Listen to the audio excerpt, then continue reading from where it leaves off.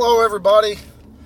It is the end of my work week, so that means it's time for you to join me on the Homeward Path. This is the show that I record in my vehicle on the way home from work at the end of the work week. And my name is Adam. I'm a husband, father of 3, work a full-time job, and listen, magic's tough. It takes a lot of time and a lot of money, and if you're like me and don't have a lot of either one of those things because other responsibilities come first, then you should probably stay tuned, because I'm here to try to show you how I am seeking improvement at Magic under difficult time and financial constraints. But before we get started, I need to remind you that I'm a part of the Constructive Criticism Network of shows. If you haven't checked out the other content on the network, it is fantastic, and you are doing yourself a disservice by not doing so. We bid a hopefully temporary farewell to the Arena Mythic cast, but Spencer returns, makes a glorious return to the flagship Constructive Criticism show. We've got Common Knowledge with Brad and Christian, and we've got Sam Black, one of the icons, one of the legends of Magic the Gathering, with his insights on Limited. So we've got something for everybody. Out of the group, I'm probably the most casual, and I'm kind of trying to lay into that, embrace that, lean into it a little bit more. But check out the network, and don't forget to check out our sponsors, which I'll read off at the beginning of each segment. So how's it going, everybody? I hope you've all had a good week in between episodes. And it is a kind of disgusting rainy Saturday, so let's get this thing on the road. We're going to kick things off with our regular beginning segment, Budget Spotlight. Budget Spotlight is where we're spotlighting an uncommon, a rare, a mythic, and a card with Commander in mind that I feel like are not getting the due they deserve. Whether it's from a financial standpoint, they're cheaper than I think they probably should be or will be, or because they just don't get as much play as I feel like the power level dictates. And this segment is brought to you by our sponsorship from PureMTGO.com and their sponsor, MTGO Traders. If you're looking for Magic content, I don't care what it is, what format, what deck you're trying to find stuff on, they've got resources. They've got resources for days. So if you're looking for new Magic content to consume, get over there and check it out. If you, like me, are playing MTGO and would like access to, get to keep my cards and do whatever I want with them, the best place to get them is MTGO Traders. And I don't just say that because they're a sponsor. I say that because I used them the first time around. I'm a big fan of the service. They are fast, efficient. I've never had any issues with them. Just highly recommend MTGO Traders. So with the shill out of the way, let's dive into the segment. Our uncommon for this week is Test of Talents from Strixhaven. It is 1 and a blue, counter target instant or sorcery spell. Then search its controller's hand, library, and graveyard for additional copies. Exile those cards, and then your opponent draws a card for each copy that was in their hand. So, for those of you who don't know, Standard right now feels like it is very heavily defined by Alrund's Epiphany. That's not a stretch, that's not a hot take. Alrund's Epiphany is the top end of the format. It is the way you win games. And with that in mind, specifically one of the ways you win with Epiphany is to just draw a couple of them.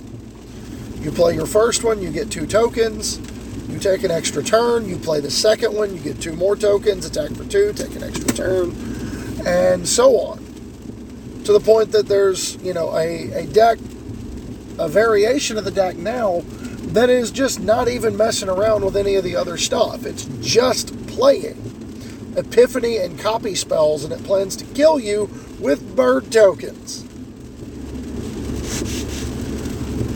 And Test of Talents is one of the cleanest outs to chaining Alrund's Epiphanies that exists in the standard format, because you counter the first one and you get the rest of them. So the dedicated Epiphany deck just actually can't kill you unless they cast the Epiphany as part of their combo turn in which they played a couple of copy spells with it. But if that wasn't what they did, they're probably not going to be able to kill you. It's like Hall of the Storm Giants Tribal. Let's go try our best. It's also monster sideboard tech in the format, in particular due to the fact that we have a lot of treasures in the format, so you can splash it as an off-color card after sideboarding. And you've got access to lessons, or specifically you've got access to learn cards that allow you to add environmental sciences from your deck to your hand, which can then go get you an island in order to leave this up in a deck that otherwise couldn't. You've also got access to blue mana as a splash through Binding of the Old Gods, which will put a forest from your deck into play tapped. And we've got a non-basic forest in the format right now in the form of Rimewood Falls that does the job pretty admirably. So all of that, and this card is 50 cents in paper and a penny on Magic Online. Penny for my thoughts. I just gave them to you. That's phenomenal. So moving on to our rare, we have Smoldering Egg. This one is from Innistrad Midnight Hunt. It is 1 and a red for a 0/4.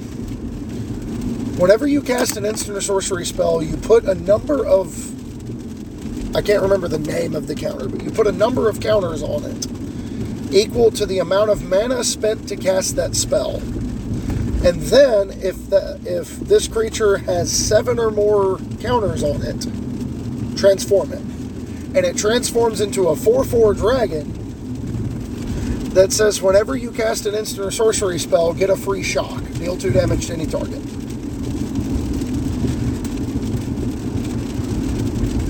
So on its surface, it is strictly worse than Thing in the Ice, right? Because Thing in the Ice just wanted you to cast 4 spells and didn't care how much mana you spent on them. But it's playable in a wider array of decks, and it has synergy with things like Kicker. A really good example is playing it in Standard. If you wanted to play a Rakdos mid-range deck, you can play it alongside cards like Bloodchief's Thirst and Skull Raid, and like cards that can be made cheaper or can be made more expensive. In the case of Bloodchief's Thirst, at 1 mana, if you're just trading for a 2-drop, well, that only puts 1 counter on it. That doesn't get you very far. But once you kick the Bloodchief's Thirst, that's over halfway there because you spent 4 mana on the spell. Same goes for something like Inscription of Ruin. If you kick Inscription of Ruin, you just flip the thing. That's really strong. Also, not for nothing, it only requires a single red mana, which means it's splashable. If you're playing a mostly blue deck with a bunch of cantrips and bounce spells, cards like Into the Royal, you can splash this in pretty easily. Between Frostboil Snarl, Riverglide Pathways, Volatile Fjord, and in blue-red you get access to treasures as well. You've still got Divide by Zero into environmental sciences. Like, there's a lot there. And that makes it easy enough to splash this card into decks that maybe shouldn't have access to it. The Mono Black Control deck comes to mind as an interesting place for it. And this is another one of those cards I look at and I'm like, why are you so cheap? It is $1 in paper and 70 cents on Magic Online. Come on now. That's ridiculous. Moving on to our mythic, we have Extus, Auric Overlord, and its flip side, Awaken the Blood Avatar. And I make mention of the flip side on this one because you are playing these two cards for very different reasons. Extus is 1, a white and double black.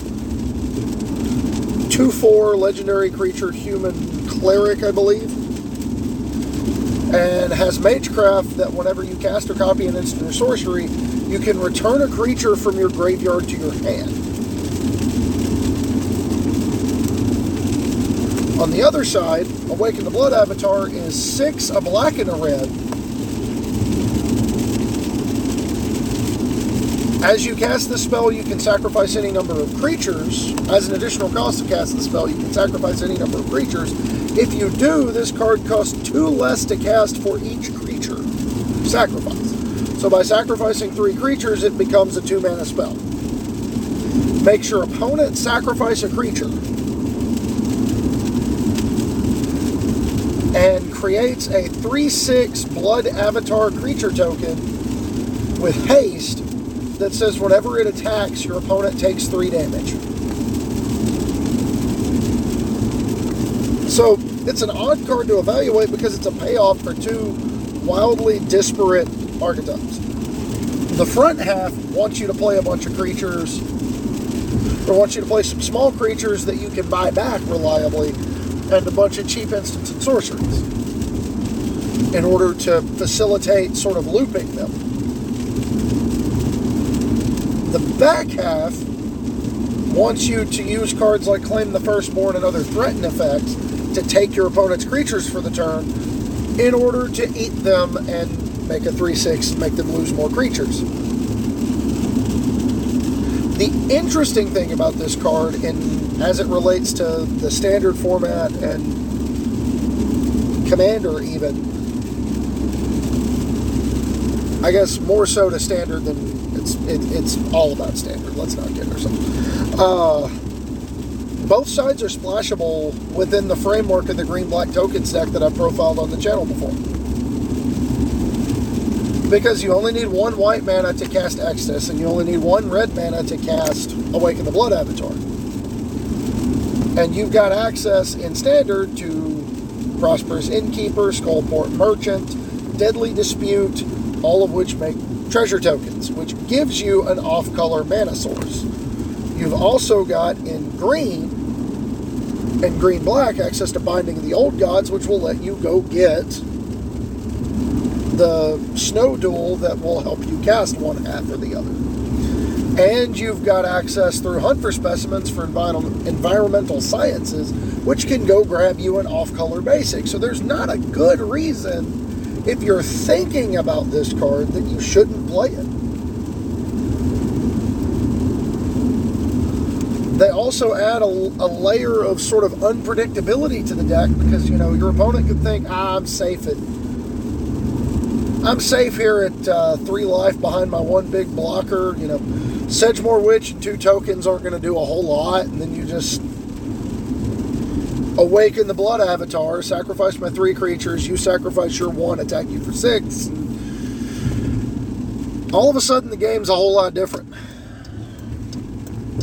So, the price tag on Extus is surprising too, because quite frankly, cards in black-white that enable you to touch on red, Mardu as a color combination in Commander, are generally pretty high value. And I guess that's sort of borne out in its Magic Online price. But paper price, this card's $2.50.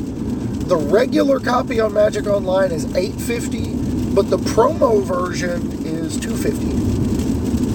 So, if you avoid the original Strixhaven, it's not that bad. And last but not least, we have our Commander card, Archangel Avacyn. Now, if you haven't guessed already, the theme of the week is splashing colors.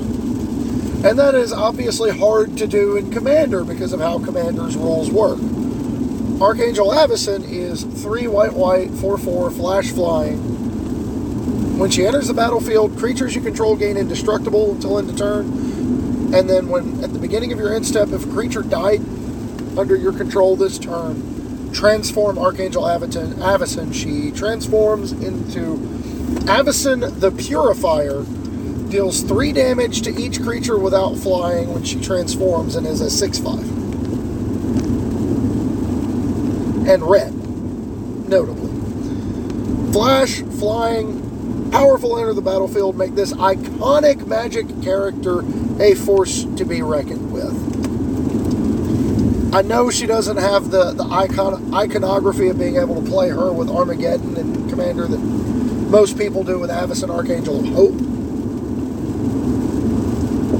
Or Avacyn Angel of Hope. But as a utility spell, she's asking you to play a different kind of deck. Regular Avacyn wants you to play board wipes. Cards like World Slayer, cards like Armageddon, cards that will get you killed by your table very quickly if they know you have access to them. Archangel Avacyn's a little different. She just wants to protect what's yours against exactly what's trying to be done to it. And not for nothing, she allows you to pick up red in your Angel tribal decks. If you don't want to go all the way into Kaalia the Vast or the newer Kaalia that I can't remember the name of, if you don't want to go all the way into 3 colors and you want to stay red-white, but you don't want to play Feather or Aurelia as a commander, you can do a lot worse than Archangel Avacyn. And also, not for nothing, having Flash makes her more unpredictable as to when she's going to come down, who she's going to be attacking, whose plan she's going to thwart.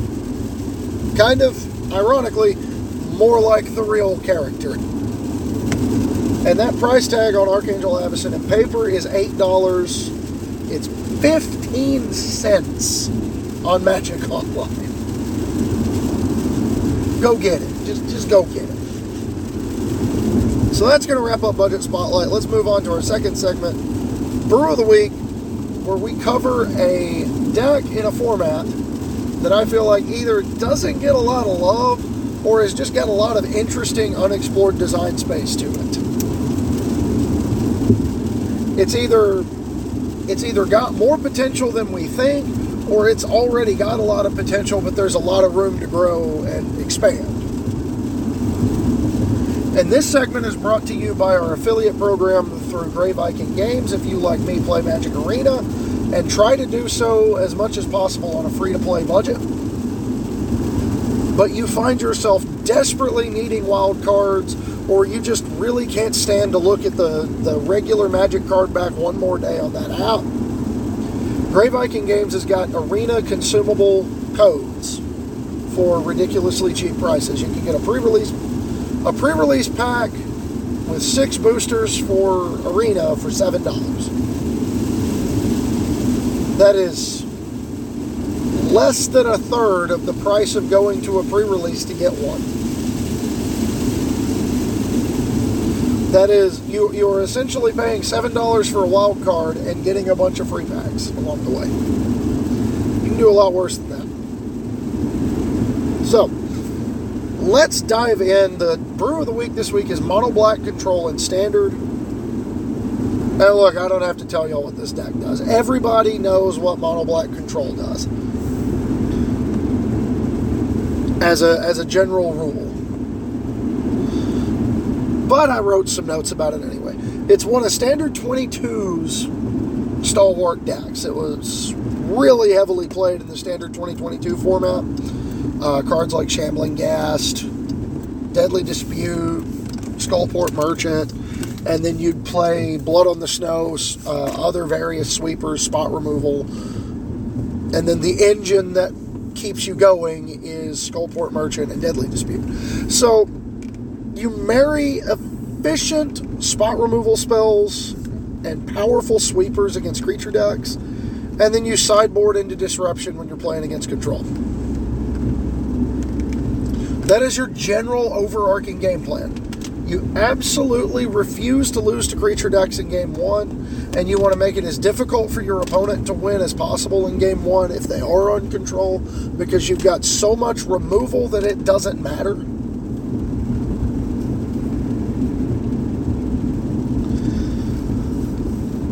The way this deck is built right now for Standard is a direct response to the direction of the format, in particular the rise of mono-green aggro and Boros and green-white and sort of all of these big, dumb creature decks that have come out of the woodworks because they can play Wrenn and 7 and Esika's Chariot.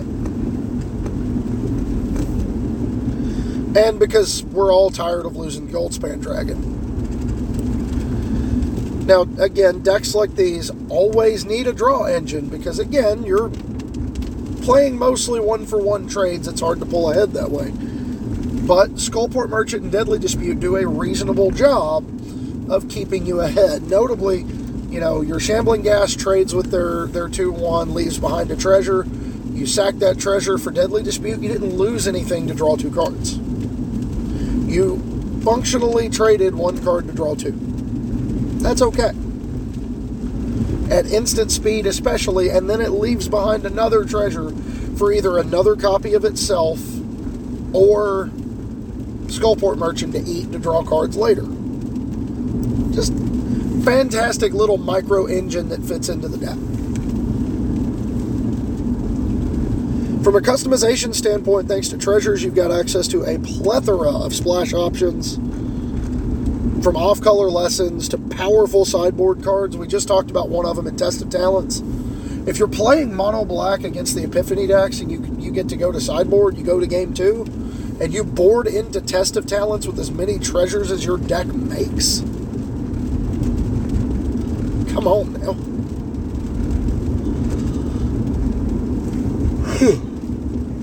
They'll never see it coming. They won't even have saw it coming in Suspend.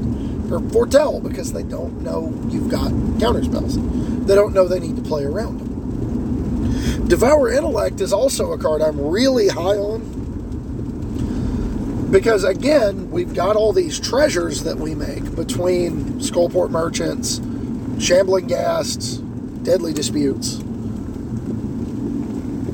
and a really good example of how to use them is to try to get maximum value out of it right away. So if you Skullport Merchant into a treasure and then you sacrifice the treasure to cast Devour Intellect, you just got a pain-free Thoughtseize because you played Skullport Merchant. Like, that's really strong right now. Even if you're playing against something like if you're playing against the Epiphany deck, you take their first Epiphany, which gives you time to find Test of Talents. Time to find a way to win the game if you're in game 1. If you're playing against creature decks, it gives you a way to take the creature you can't otherwise deal with, or take the Chariot, or the Wrenn and 7. All the way around, I think it's a card that does not get the respect that it's due. Strengths and weaknesses. Strength, you're not letting anyone take easy wins off of you. You're grinding everybody. That is what you are here to do. That is the life you chose to live by playing this deck. Every game is going to be a grind. Nobody's going to get anything cheap. But on the flip side of that, that strength is also a weakness. Because you also don't get quick wins without a concession. The deck is not equipped to win in a hurry. You win a lot of games with Hive of the Eye Tyrant, or Professor Onyx, or a Loth that comes back from Blood in the Snow. You don't win a lot of games by just jamming a big dumb win condition and riding it. Nothing happens quick, you don't get anything easy. Just like you don't give anything easy, you don't get anything easy. So if there's a weakness to the deck, it's you are capable of putting forth disruption, but not the clock to go with it when you're playing against decks that don't care about all your removal. So from an outlook perspective, it feels like this archetype is always heavily played, mono black control, even when it's not especially viable. That said, this iteration is a lot more fundamentally sound between having a leaner mana curve overall. You know, you are doing things through the early game. You're not just playing spells and killing creatures until you get to Mind Sludge to rip your opponent's hand apart. You are playing spells, you're playing Shambling Gas to trade early, you've got Skullport Merchant to soak up some violence on the ground, you've got Crippling Fear to clean up small swarms of creatures, and then you've got Shadow's Verdict if they play bigger creatures. Shadow's Verdict and Blood in the Snow, I should specify. So, being a little bit more of a fundamentally sound deck and having a better, more balanced mana curve makes this one of the few iterations that I might actually consider picking up for Mono Black. I like incremental value, I can't help it. I like small pluses and I cannot lie. So, that's going to wrap up Brew of the Week, so let's dive into the main topic for the week. Main topic is made possible by support from the network at constructedcriticism.com and patrons of the show.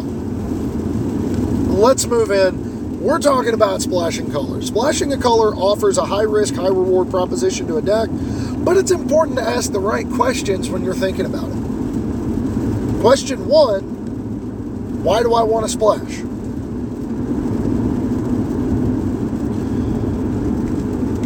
Why do we want to splash? We should only be looking to splash a color for 2 reasons. We're either raising our power ceiling or lowering our opponents. When I say that, I mean raising our power ceiling is killing the opponent faster or establishing a stronger form of inevitability, a stronger endgame. So you're either killing them faster or more definitively making it where they can't win.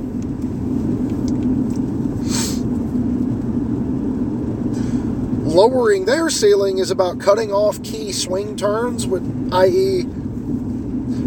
splashing for a clean answer to Goldspan Dragon, or getting you a way to allow what your opponent's doing to not dominate you, like splashing for escape cards during Rogue's time in Standard. You're splashing with the intention of getting something really valuable out of it. It's really important to note that. Question 2, how easily can I splash? And this is where things get a little bit muddy. Because the first question you have to ask yourself after saying, how easily can I splash? What are the mana bases like in the format? How reliable are they? Standard right now is weird, because the actual mana bases are kind of clunky. We've got a lot of dual lands in the format, but 10 of them only make one color or the other, not both. I would say, by and large, that has been a relatively positive gaming experience from Standard. I love the Pathway lands, but I understand the frustration, too. How reliably can I find what I'm splashing for? Does my deck do a good job digging to specific cards? If it doesn't, that's probably not worth splashing for. Is there a unique way to access off-color mana? And that's where a format like the current Standard makes things really interesting, because we've got the treasure tokens, we've got environmental sciences, we've got Binding of the Old Gods, we've got other various ramp spells that can go grab off-color basics. How feasible are these things? Another really good example is splashing a 4th color for a card in Modern, or splashing a 3rd color for a card in Modern. It is really easy to do because you get access to fetches. So it doesn't take a lot to play a duel that you can otherwise fetch with any of your fetches that you're playing. that also happens to give you access to another color, or splashing a Triome for that same benefit. That's a feasible option. On balance, playing 4 copies of Spirebluff Canal and 4 copies of Steam Vents in your otherwise mono-red prowess deck to try to splash cantrips, that's a lot of work for not a lot of benefit. Chad, there's a story, and I have to share it. It was a meme that circulated around because we managed to get a picture of him in the moment while he was doing it, in which the question was asked to the room, hey, how many islands do I need to play in my deck if I'm splashing a 3rd color for 1 card? And we took that and turned it into a proxy of Ponder, because that's the card he was trying to splash. And it was just so perfect because he was sitting in the chair super deep in thought, thinking about like how he was going to do this. It was just, time has made him correct, because, Ponder is one of those cards, if you can play it, you probably want to. But at the time, it was just laughable. So, moving on, question number 3 has the kind of the largest subset of questions here. That's kind of why we breezed through the first 2. Question number 3, what am I splashing for? Again, why do I want to splash, and what specifically am I splashing for? 2 different things. Why do I want to splash could be I'm having trouble with creatures, or I'm having trouble with Alrund's Epiphany, or I'm having trouble with Kroxa in Pioneer or Historic, or I'm tired of losing to Mill, or whatever. What am I splashing for is the specific cards you're looking for. But it falls under the category of the things you ask for, why am I splashing? Raising my ceiling, there's a subset here. You can splash for more powerful and efficient threats. A really good example is splashing Clever Lumimancer and Leonin Lightscribe into the mono-red prowess deck in Pioneer. It's not a perfectly free splash, but it's not as bad as it might otherwise have been. You get access to Sacred Foundry, Needle Verge Pathway, and Inspiring Vantage, and Battlefield Forge. You get 16 dual lands without even touching on Clifftop Retreat, without adding that layer of awkward inconsistency into your deck. So the splash is relatively free, but you also pick up the higher power level of being able to play Clever Lumimancer instead of just Swift Spear and Soulscar Mage. You add an additional 1-drop, which helps lower your overall curve and gives you access to Lurrus's Companion, which also gives you inevitability. You also get Boros Charm. You also get a lot of stuff. But I digress. More powerful, more efficient threats. You can also get an engine that boosts power or adds inevitability. A really good example of this is the Cycling deck in Standard last year. Cycling was, when it first came out and for most of the year that came after, even though all the cards were legal at the same time, it was largely a deck that operated as a red-white, all-in, linear aggro deck with Zenith Flare as a big payoff. You were going to kill them with Flourishing Fox or Valiant Rescuer, or you were going to kill them with Zenith Flare, and there was no other opportunity to do anything.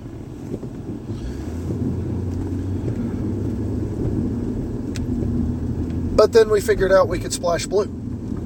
We could play Improbable Alliance. We could play main deck Neutralize so that we'd have access to a counterspell.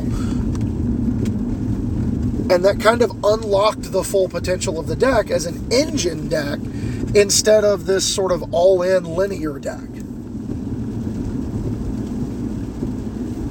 It made it way more interesting for sure, and just a little bit stronger overall.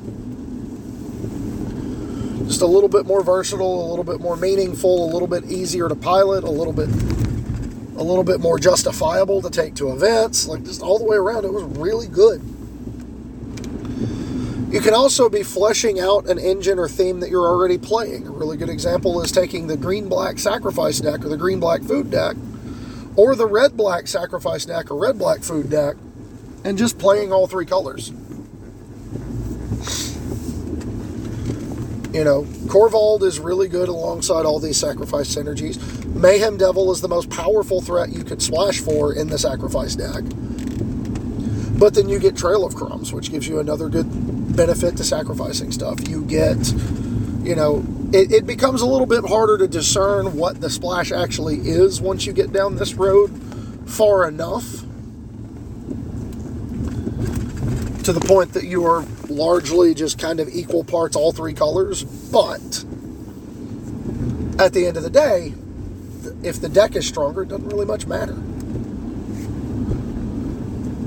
You know, what's more powerful, casting Bolas' Citadel in the straight green-black version, or casting Bolas' Citadel with a Mayhem Devil on the battlefield?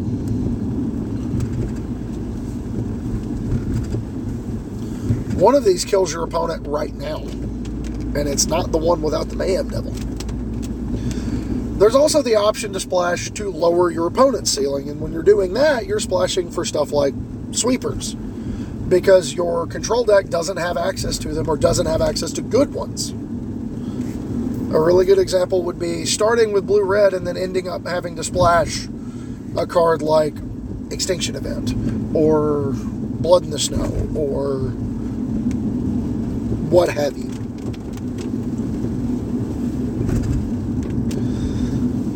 You splash for Disruption. The idea we were talking about with Mono Black.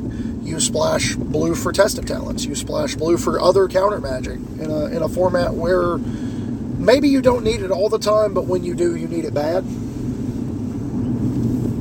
It gives you an option.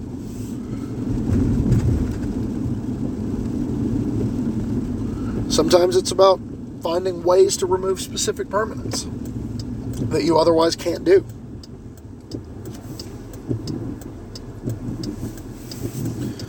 A good example being the ability for decks with lessons, or the lesson plan to pick up Containment Breach or Start from Scratch as an out to Esika's Chariot. If you know they're on Chariot and you can touch on off-color mana, it basically costs you nothing to play one of these cards in your sideboard. You can splash for Floodgate cards. Really good example is Rest in Peace.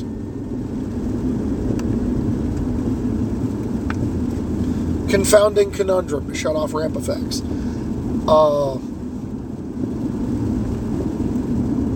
What is that card's name? Yixlid Jailer in old formats to shut off graveyard effects. Floodgates, you're shutting off the whole thing. Just everything, no, we're not doing it.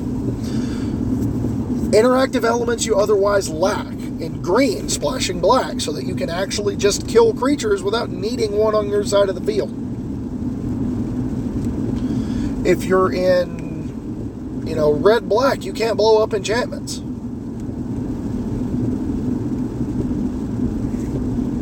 You just can't do it. So you might want to touch on white or green in order to get an enchantment destruction spell after sideboarding, or before.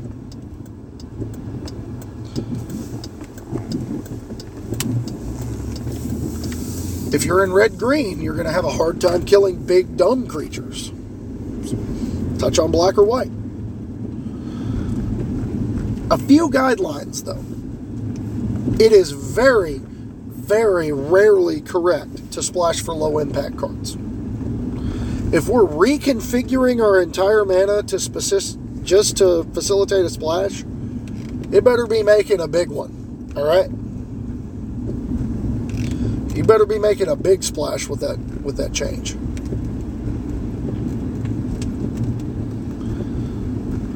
Ideally, we want the splash to take up as small a space as possible.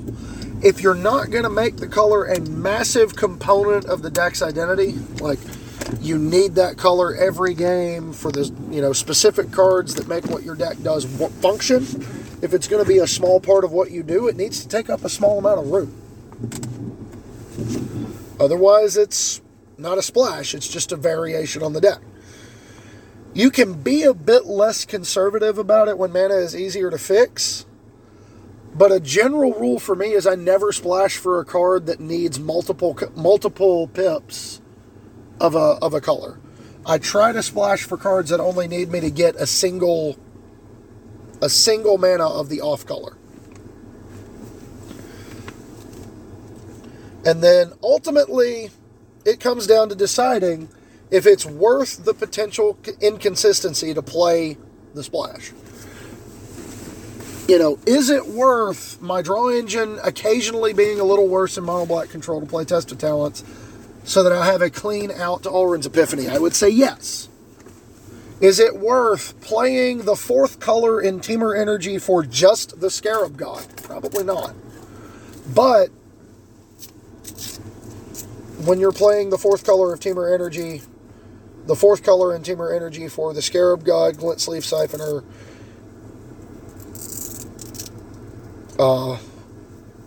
becomes a little bit easier to defend.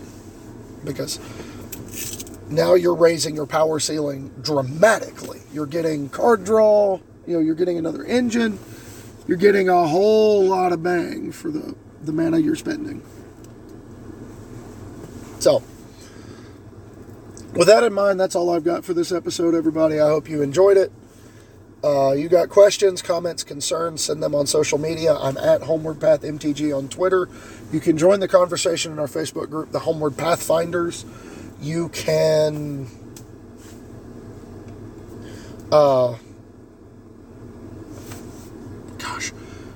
if you like what we're doing, sorry, kind of spaced out there for a second. If you like what we're doing enough to help me keep doing it, head over to patreon.com/HomewardPathMTG. If you want to get to know the man behind the microphone, follow me on TikTok, at Homeward Path Gaming on TikTok. And with that, I leave you for the week because we have not been getting dad joke submissions, and I'm really sad. So, I leave you with my traditional parting words. Listen, everybody's going through stuff right now. Things are sketchy everywhere. So, when you're dealing with people, please lead with kindness.